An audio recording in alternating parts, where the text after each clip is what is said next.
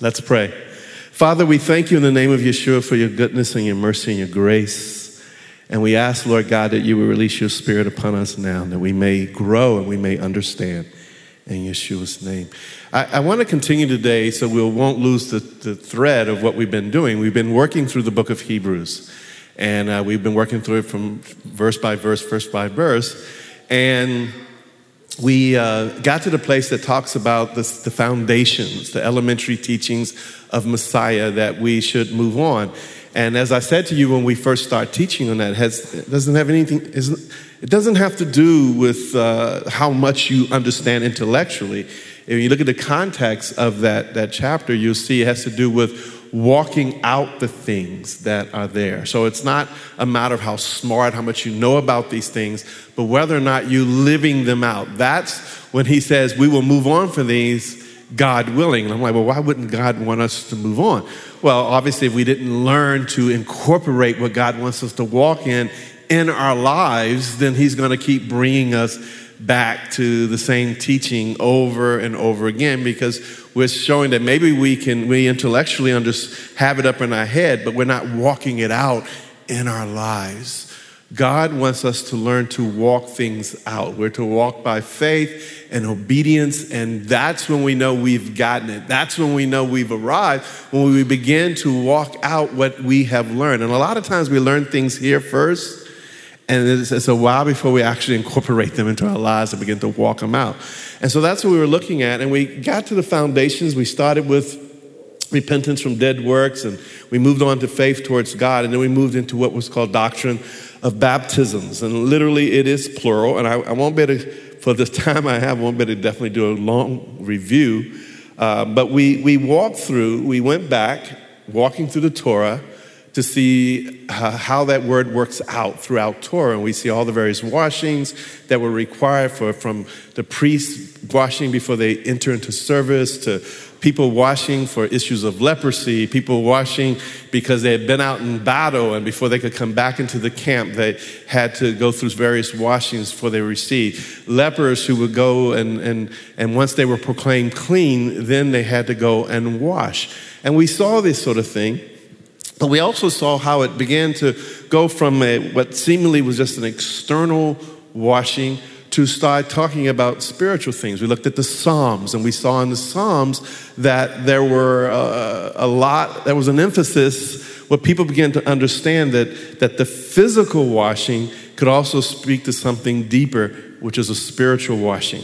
It's almost like the thing about God saying, rend your heart, not your garments. You know, it was a practice in those days that if you had done something wrong and wicked, and you said you repented, you would tear your garments. You rip them and go down as a sign that you are repentant.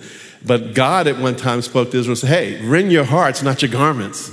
It's easy to do the external stuff, but God wants the change to come from within, in your heart. That's where real change takes place, inside of you, in your heart.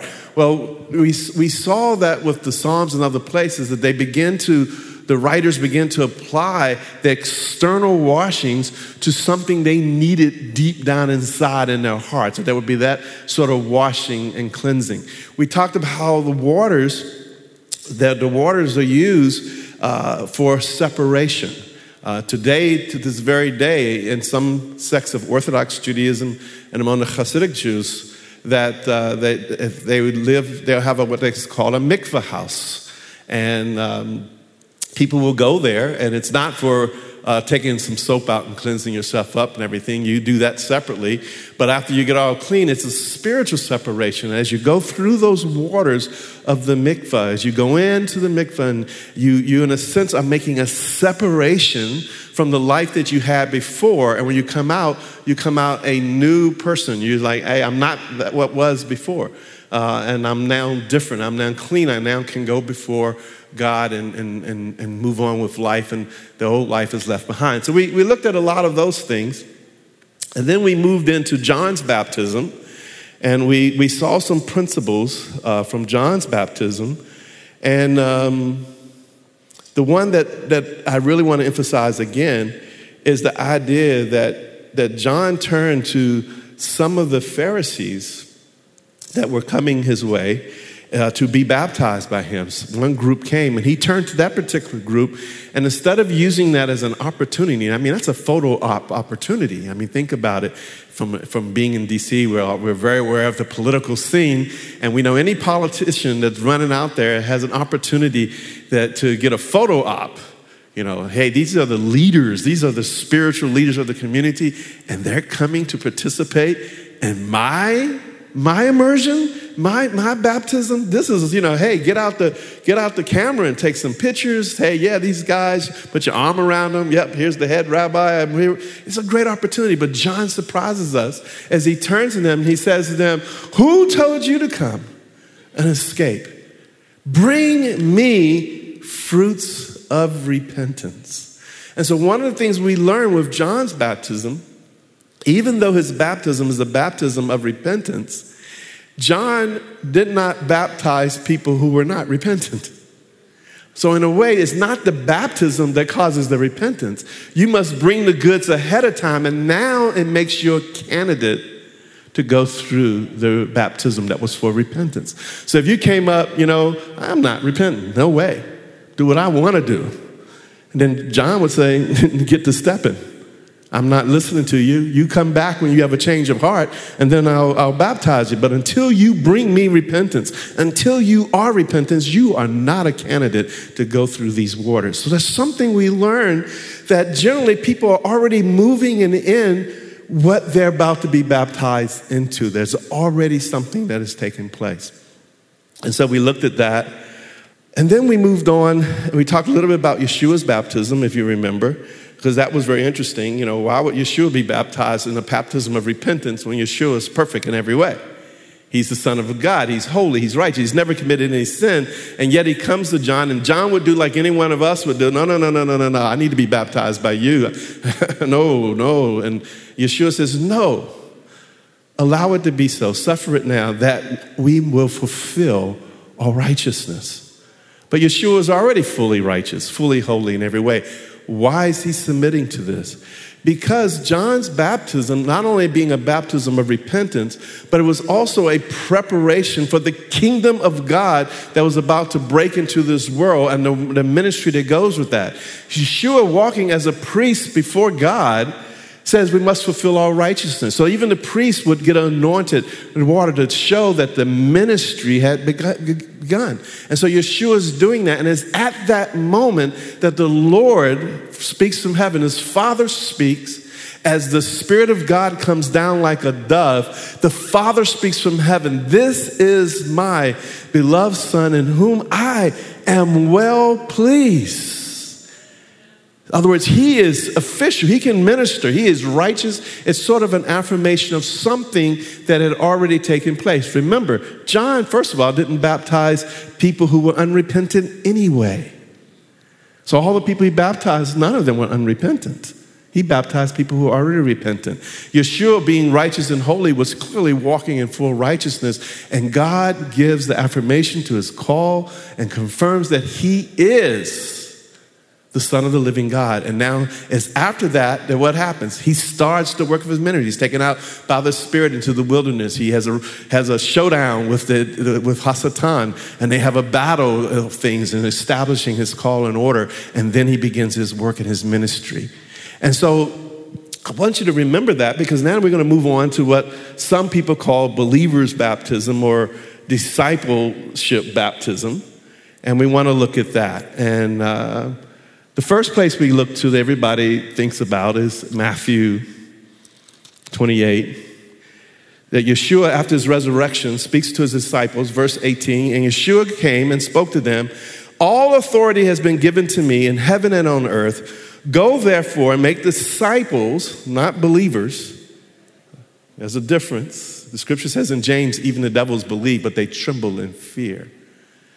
The number one word, and today we talk about people being believers, but if you walk through the book of Acts and to see what they refer to themselves, they had a lot of different ways to refer to themselves, but they didn't use the term believers.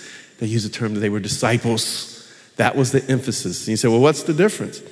Well, a disciple wants to become like his master. He's not just believing on something like a bunch of facts, but his purpose and direction to be like his teacher. It's not like even in college. Like when in college, you got a professor. Let's face it, if you're in college, your number one concern is that you pass the exam.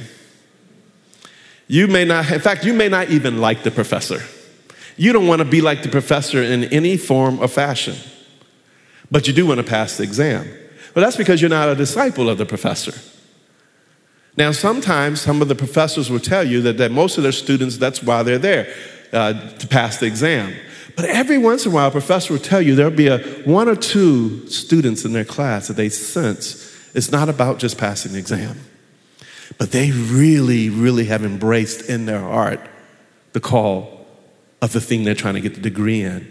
And you will respond to that person because that person not only wants to pass your exam, let's say you're like Dr. Tote. They want to be like Dr. Tote. They say, we want to be like you. We want to do what you do. We want to work like you work. We want to be like you. And it goes beyond the classroom. And so that's what the Lord, first of all, as a reminder, he's calling us to become disciples, a tamadim, that he wants us to have a desire to be like him in all ways. And that's what we seek to do when we proclaim the gospel. We're not saying, hey, come and join a Havat Yeshua, because that's the goal. No, God may call you elsewhere. But one thing that he doesn't change in his calling, no matter where you end up and no matter where you land, he wants you to be a disciple. He wants you to follow after him with your entire being, spirit, soul, and body. That's the desire he has for you, that you will become like Yeshua in every way. And that becomes your passion to be like him. So we read here, making disciples of all nations, baptizing them into the name of the Father, Son, and the Holy Spirit, teaching them to observe all things that I've commanded you, and lo, I'm with you always, even to the end of the age. And then we move on, and throughout the book of Acts, we see this being walked out. One key verse that we want to look at is in Acts 2. In Acts 2, after the Holy Spirit has fallen on all the disciples on the day of Shavuot, that the people are amazed what's going on. And we'll have more to say about that when we get into the Holy Spirit immersion. And the people who are listening are convicted. Peter gives a good sermon. And after his sermon, the people are convicted and they have a question. Men and brethren, what must we do? It says in verse 37 of chapter 2 of Acts, now when they heard this, they were cut to the heart, and they said to Peter and the rest of the apostles, men and brethren, what shall we do? Then Peter said to them, repent. Have a change of heart, have a change of direction. Return to the Lord. Teshuvah, return to the Lord. And let every one of you be baptized in the name of Yeshua the Messiah, Jesus Christ, for the remission of sins, and you will receive the gift of the Holy Spirit. And it says that day, 3,000 souls went through the waters of baptism. And we see this repeated over and over again in various places. We turn over to Acts, the 8th chapter. This is the time that they're in going to Samaritans and they're preaching. We know about Simon the sorcerer and all those things. And it says very clearly that when they were preaching the message, that the people were baptized.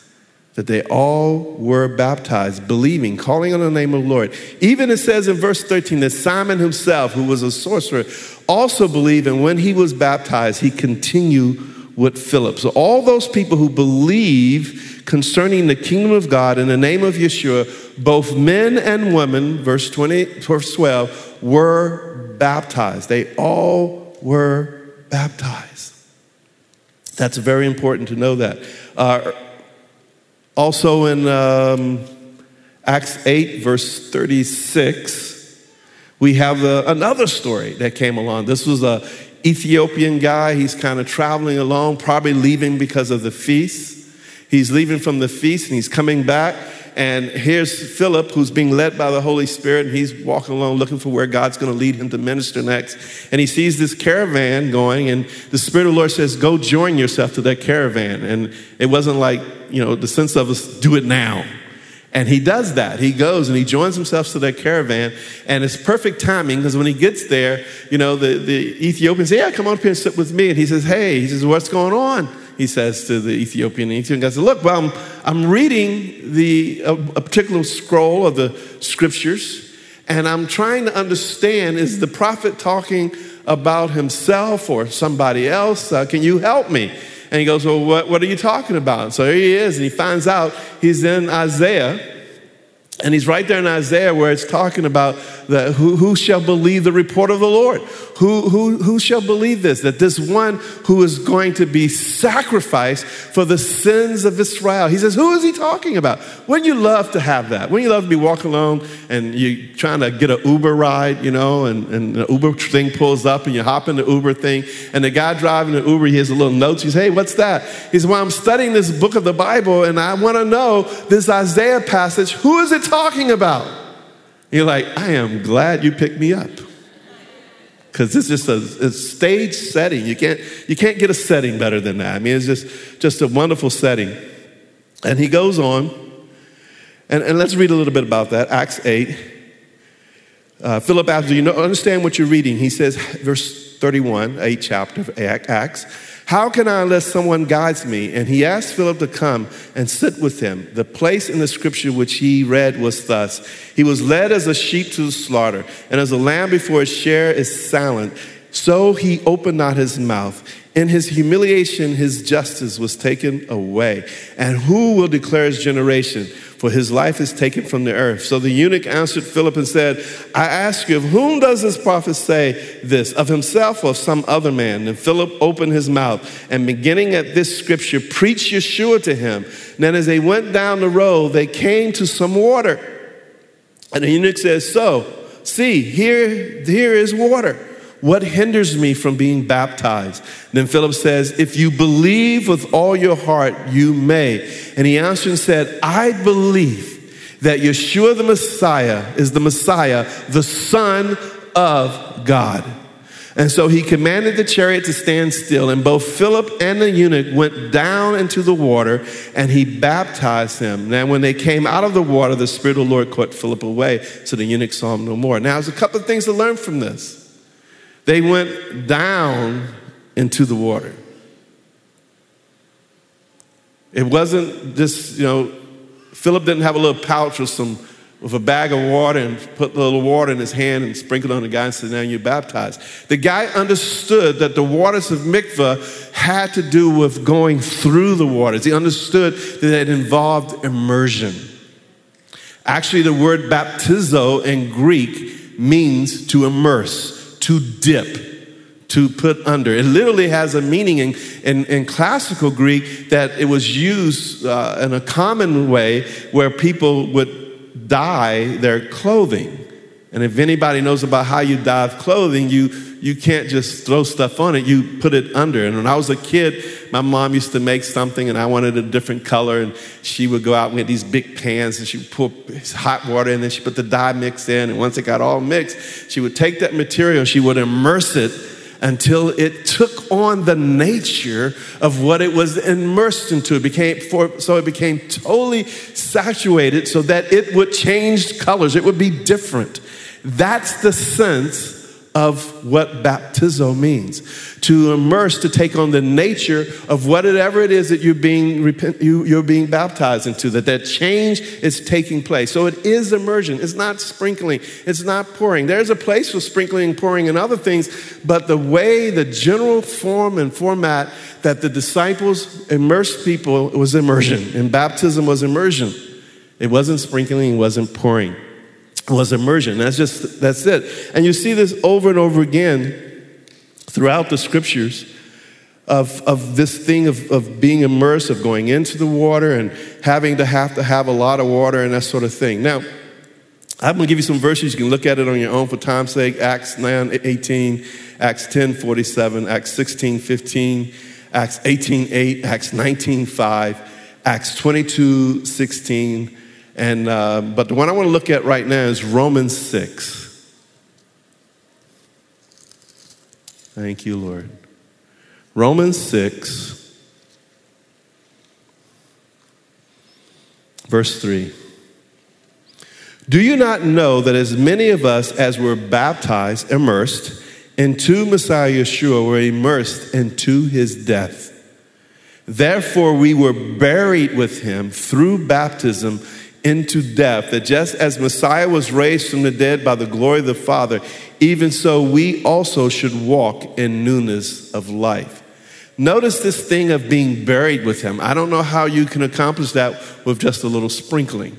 It doesn't have the same imagery. It is understood that they understood. That was what they did. So that's the illustration that they used, that they were immersed. They were put through the waters. In Judaism, by that time, they had developed a very clear system of going through the mikveh, that you would be considered a born-again person, a changed person, that when you go through that waters, you came up a new person, a different. That was the illustration. That's what people understood. It wasn't for physically cleaning yourself.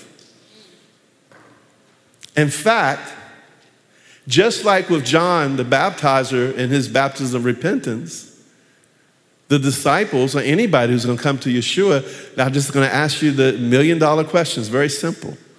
Do you baptize people who believe in Yeshua or those who don't? Who do you baptize? Say it again. When somebody comes up as a candidate for baptism, do they believe in Yeshua or do they not believe in Yeshua? Which one is it? Tell me.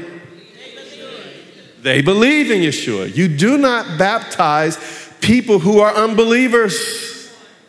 You baptize people who've already embraced the Messiah, experienced the spiritual change that translated them from the kingdom of darkness to the kingdom of light. They've already had an interaction with God. Now they're in a position to fulfill all righteousness. And the first step when it's available to them to fulfill all righteousness is to go through the waters of mikveh.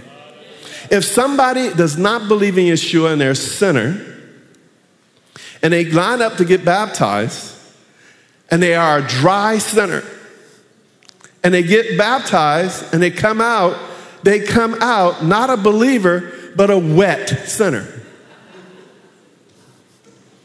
They need to have the experience of being born again on a spiritual level first. You baptize people who believe, not people who do not believe. Just like the eunuch.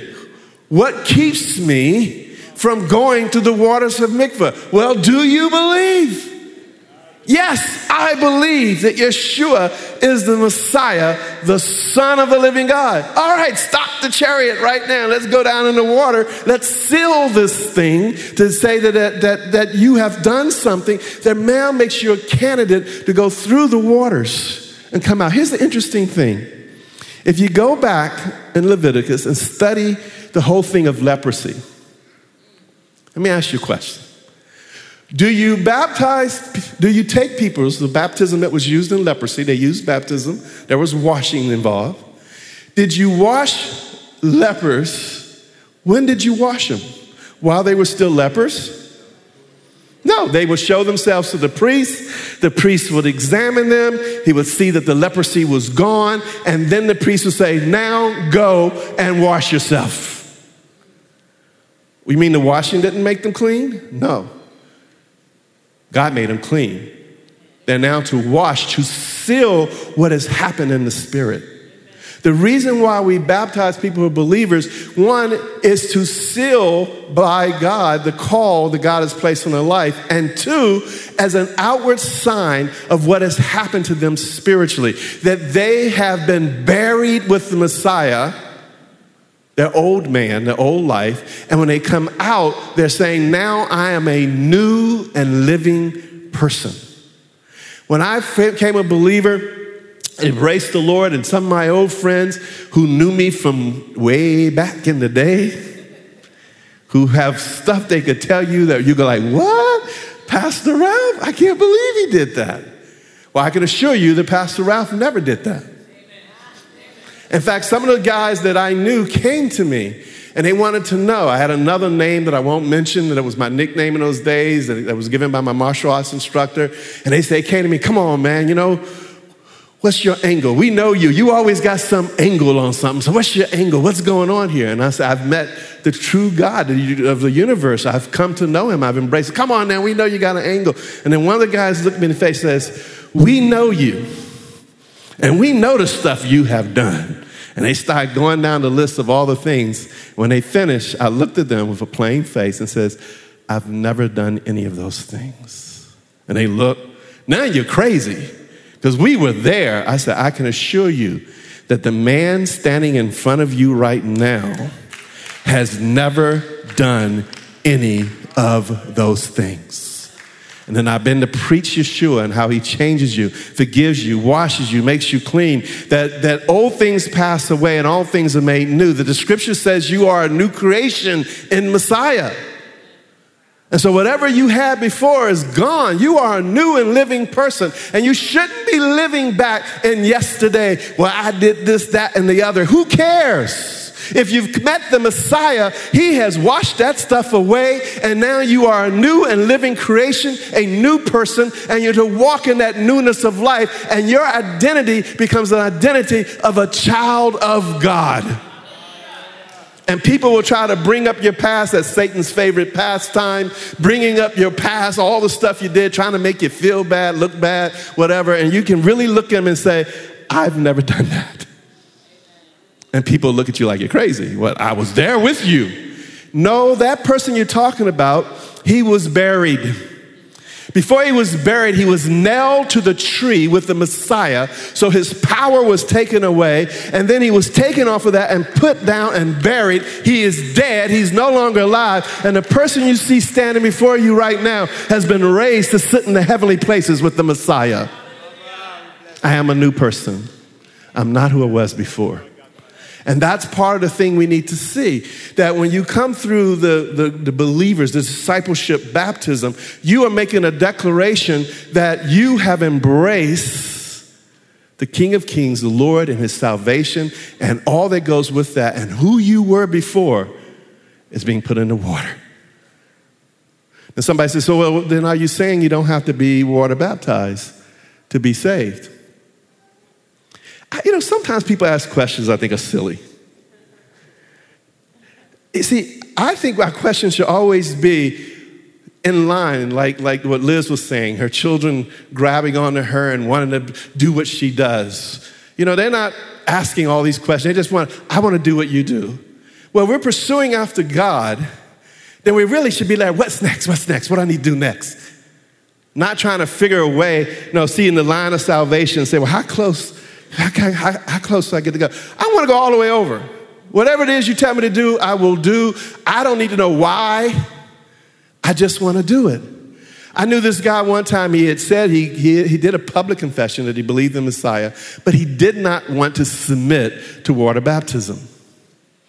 And he said, well, he repented of a lot of sins and he proclaimed Yeshua as Lord, but he would not submit to water baptism. And everybody was wrestling with the guy. And he even went as far as saying, well, I was walking in the rain today and I got wet. Won't that count for baptism? And so finally I just said to him, what's your issue? Why is it that you want to walk in rebellion when God has done so much to free you? Why are you choosing to live the life you had before and walk in rebellion and not do all that he said that's available to you? I grant you that if you come to the Lord and you are tied down by somebody, like nailed to the tree, like the man that was sitting there with Yeshua on the other cross, and he came to faith, and yet he couldn't get off of that cross and go find the nearest water and get immersed because he didn't have the capability.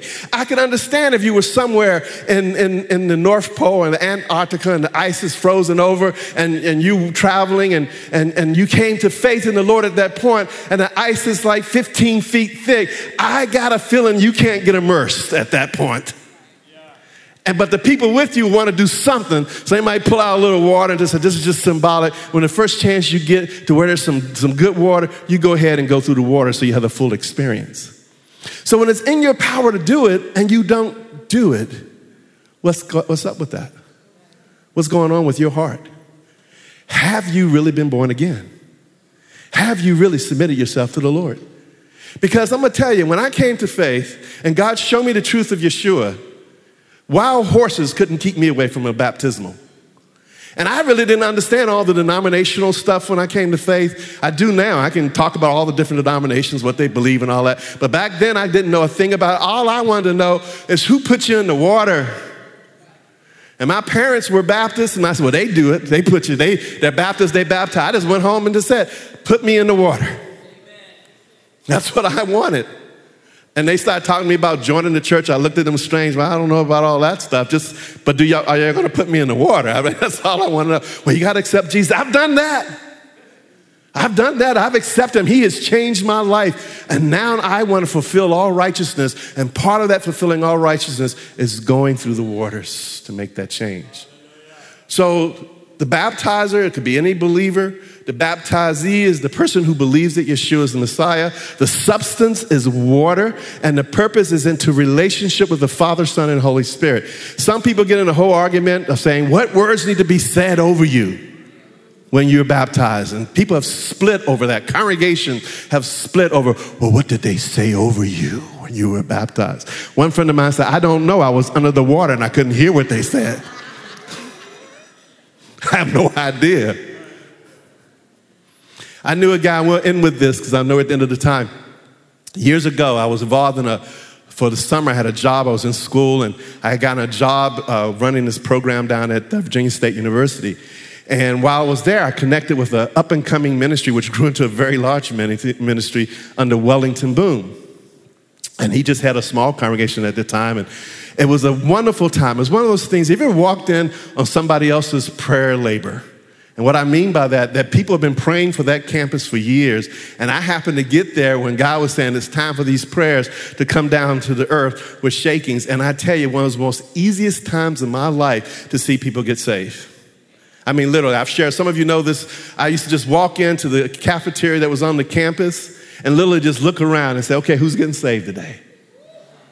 And the Spirit of the Lord, most of the time I listen. One time I didn't, but God turned it around anyway. But most of the time the Spirit of the Lord said, go to that person. I'll sit down with that person. Before we left that cafeteria, they were embracing Yeshua as Lord. And I'd already become part of Messianic Judaism. So I'm introducing Wellington Boone and all of them to Messianic stuff. They had never heard it. But God was moving. People getting saved left and right. The power of God was there. Great healings, miracles, signs, prophetic things. It was wonderful. And yet there was this one guy who came alone who wasn't part of Boone's group and everything, but he was on the campus, and he was from this group that says, well, if the right words aren't said over you when you get baptized, it doesn't matter all that other stuff, you're not saved. He believed that it was the water that saved you. And so he and I got into a discussion. And I tried to share some Messianic Jewish things about the mikvah and all that. He wasn't really listening. He didn't want to hear it. And so but he says, hey, his church was local. He says, hey, if you got some free time, we have a Bible study. You can come and join. I said, I got free time. I'd like to come to a Bible study. And so I show up at this Bible study. When I walk into the room, there's the bishop of their congregation sitting there with maybe about 15, 20 people around. And as I came in, the guy looked at me, and then the bishop looked at him. They nodded their heads, and the bishop changed the conversation. He said, oh, let's move on to something else. Because I had taught this guy about the name of Yeshua. So he went back to his bishop to tell him, well, there's a guy walking around talking about Yeshua instead of talking about Jesus. And so this bishop began to teach that unless you were baptized in the name of Jesus, you're not saved. If they don't say Jesus over you, you're not saved. And he went on and on and on, condemning all those places that do into the name of the Father, Son, and Holy Spirit. Said none of them are saved. They're all cursed and they're all going to hell. And I'm like, oh my. Then his friend was off stage. Yes. What about the name of Yeshua? Some people preach the name of Yeshua. Well, I was that person. And I'm sitting there. I'm like, okay, you know it's me. Why would you? I'm thinking, why you asked a question like that? But it was a setup. So immediately the bishop began to go on. Oh, the name Yeshua can't save you. The name Yeshua, my Bible says in Jesus, and Yeshua's name can't save you. That's a pagan name, has no salvation thing. And at that point, I got up and just started walking out. I was going to argue with this guy. And I just started walking out, and the guy followed me out. He says, where are you going? I said, I just don't even want to deal with that. I've explained all that to you. Obviously, you've gone and talked to him. And I said, the fact that this guy, who is your leader, will sit there and say that the name of Yeshua is a wicked pagan name, my heart goes out to him. And so I looked at him, and he didn't get it. I said, I can assure you with 100% confidence that none of the apostles ever said, in the name of Jesus Christ, to the people they baptized. He's like, but what's right here in the Bible? I said, yes, it is in your Bible, but they didn't say that. I said, don't get me wrong. I don't have a problem saying in the name of Jesus Christ. I think the name of Jesus, I know the name of the rise is just as powerful and say the name of Jesus as to say the name of Yeshua. I said, I just wanted to make the point that nobody said over them in the day when Peter says, unless you're baptized, and it says in the name of Jesus Christ. He didn't say that. You know why? He didn't speak English. Nor had it been developed by that time. There's only two languages he would have spoken, and being that he was speaking to mostly Jewish people, it would either been Hebrew or Aramaic, or if he decided to speak in the language of the day, it would have been Greek. So we could make an argument that maybe he said Jesus Christos, but when he was talking to Jewish people, probably he said B'Shem Yeshua HaMashiach, in the name of Yeshua the Messiah. And so when people get all caught up with that, they're confusing some issues. They think that the word itself, Yeshua in itself, and hear me out on this, the word Yeshua itself has some sort of power of its own. That by just saying Yeshua, without the relationship, without the covenant agreement, has power. Well, there were some guys who were involved in exorcism found out just by saying in the name of Yeshua that Paul preaches, I command you to leave. It didn't work for them. Also, Yeshua's name was a very common Jewish name. He wasn't the only Yeshua. He was the only Yeshua HaMashiach, Yeshua the Messiah. But you need the relationship with the Father and that name to be able to have the authority to use it.